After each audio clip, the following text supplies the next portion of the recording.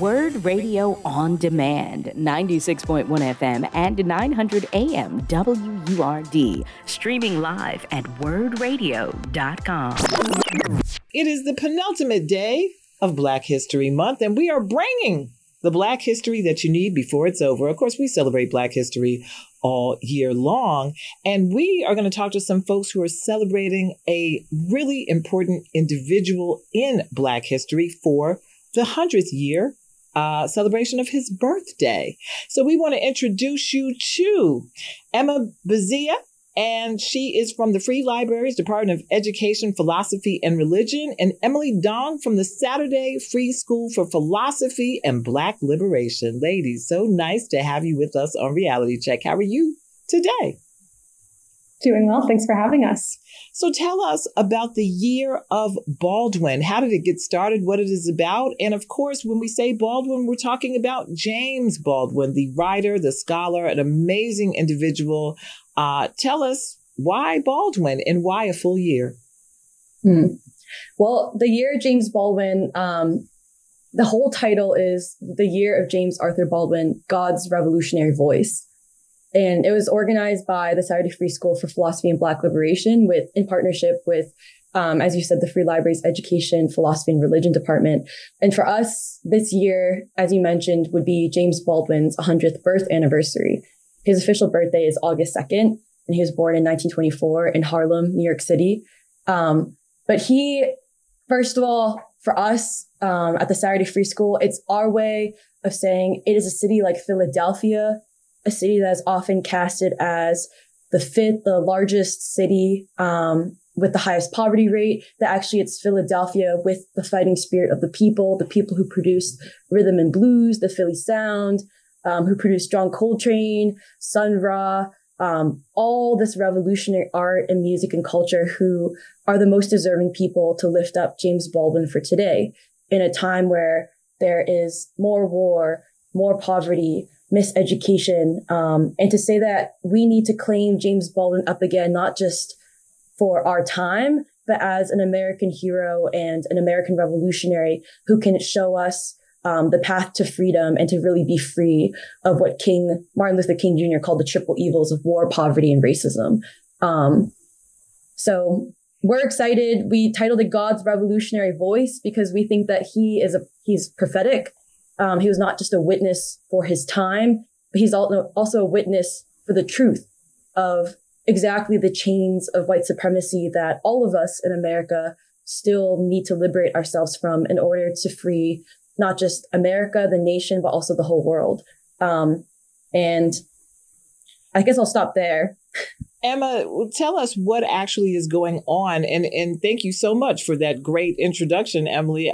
Emma, tell us what is going on throughout this Year of Baldwin and how the Free Library is involved. Sure thing. So we just kicked off the Year of James Baldwin with an event at Parkway Central Library, which featured a panel discussion and song and dance. But that's only the beginning. This month, we're starting our reading group, which is one of many reading groups that will be going on throughout the city at a variety of institutions. The Free Libraries Reading Group will read together James Baldwin's essays and then discuss them. So reading out loud together, there's no homework, and then discussing what we've read together on Thursday evenings at 5:30. And there are other reading groups going on at different churches, mosques, other schools throughout the city. Another way the library is involved, a way that was organized by the Free School, is we have donated books to 2 different Philadelphia high schools where the teachers are going to lead after school groups reading James Baldwin's works, and the students will engage with those works and also journal on them and write their own reflections about his thoughts. Well, that is amazing. There are some other things planned, though, I understand as well. Emily, do you know some of the other celebrations that are happening in this Year of James Baldwin?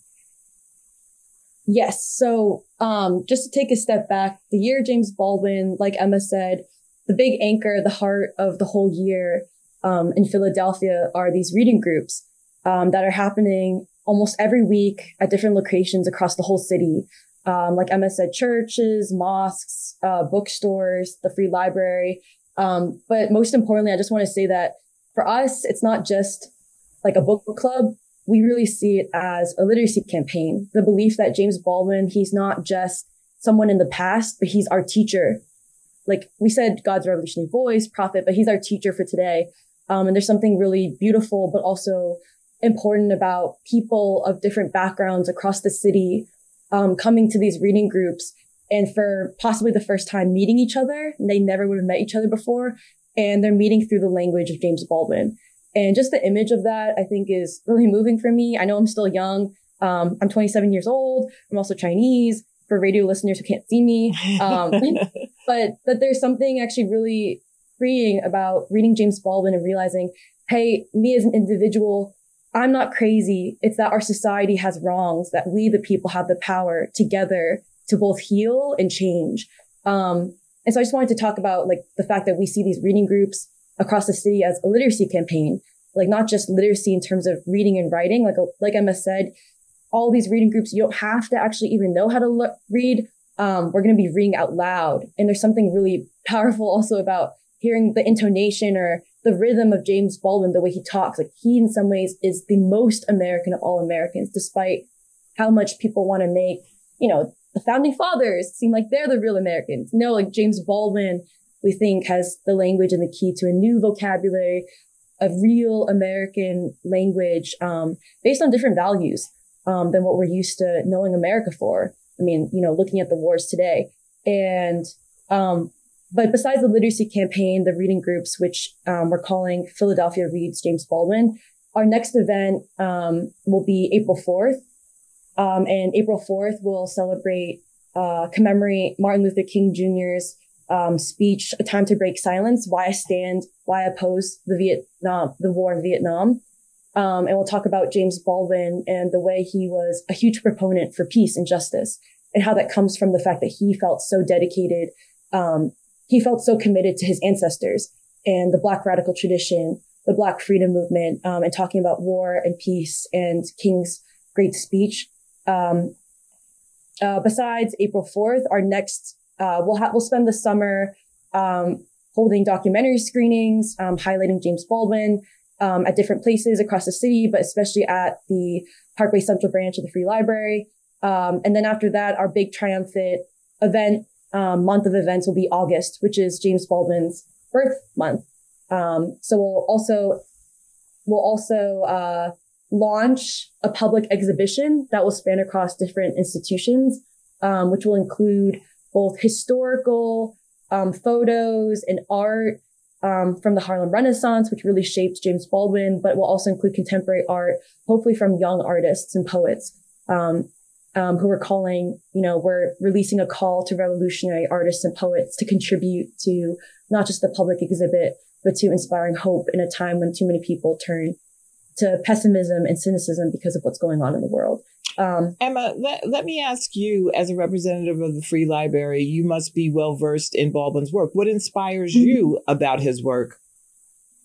That's a great question. I was thinking this morning about my entryway to James Baldwin's work was actually through movies. I've always been a movie lover, and my threshold into his nonfiction was through The Devil Finds Work, a movie in which he reflects on his own cultural education in movies and books at school and outside of school, but also then critically engages with the Hollywood movies that he goes to see and shares his reflections and conversations that he has with friends about those movies. And so I think my own appreciation of his work is grounded in just that, the generosity of his thinking, the way that he's bringing in all these different modes of media, some ones you can find, throughout the libraries. That's part of our mission. And bringing it into a conversation and an engagement, bridging the divide between entertainment and politics. And I think we can do a lot together this year at the different library locations and throughout the city. Where can folks get information on the array of events that are going on throughout this year? So the main website is yearofjamesbaldwin.org. That's ORG. That is the website built by the Saturday Free School. For library-specific events, you will be able to find those on the library's events page on our website. And Emily, is there anything else that you think that people should know about the Year of Baldwin and why they should participate? There are a lot of different events, whether it's the readings or the screenings. So tell us why you think folks should come out and support this event. Pretty ambitious.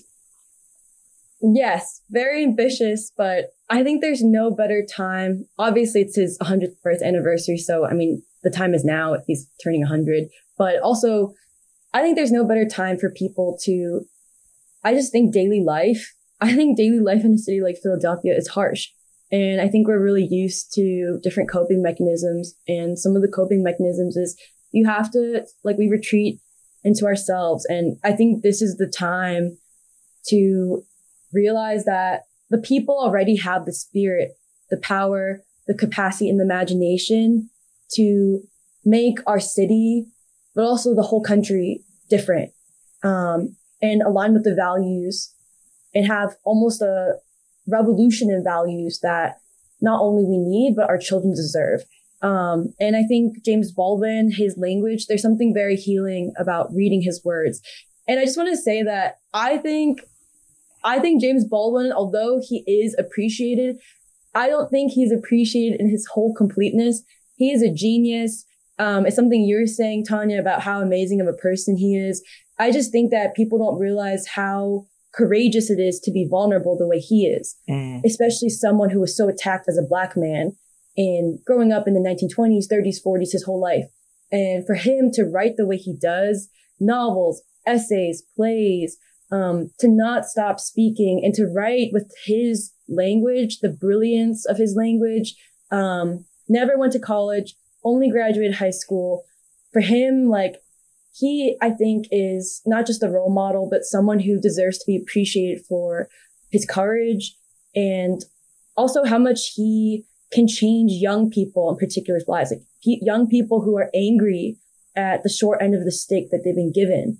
But for them to feel inspired to not just love and respect themselves, but begin to inject love and respect back into a city that maybe abandoned them. Right. And so, well, it certainly sounds as though he has inspired you, Emily. Emily Dong from the Saturday Free School for Philosophy and Black Liberation, and Emma Bezilla from the Free Library's Department of Education, Philosophy, and Religion. The website is theyearofjamesbaldwin.org. And this is a full year of events, screenings, readings, and all things in celebration of James Baldwin. Thank you so much for being with us on Reality Check today. Thank you for having us. You've been listening to Word Radio On Demand. Listen live at 96.1 FM, 900 AM, and online at wordradio.com.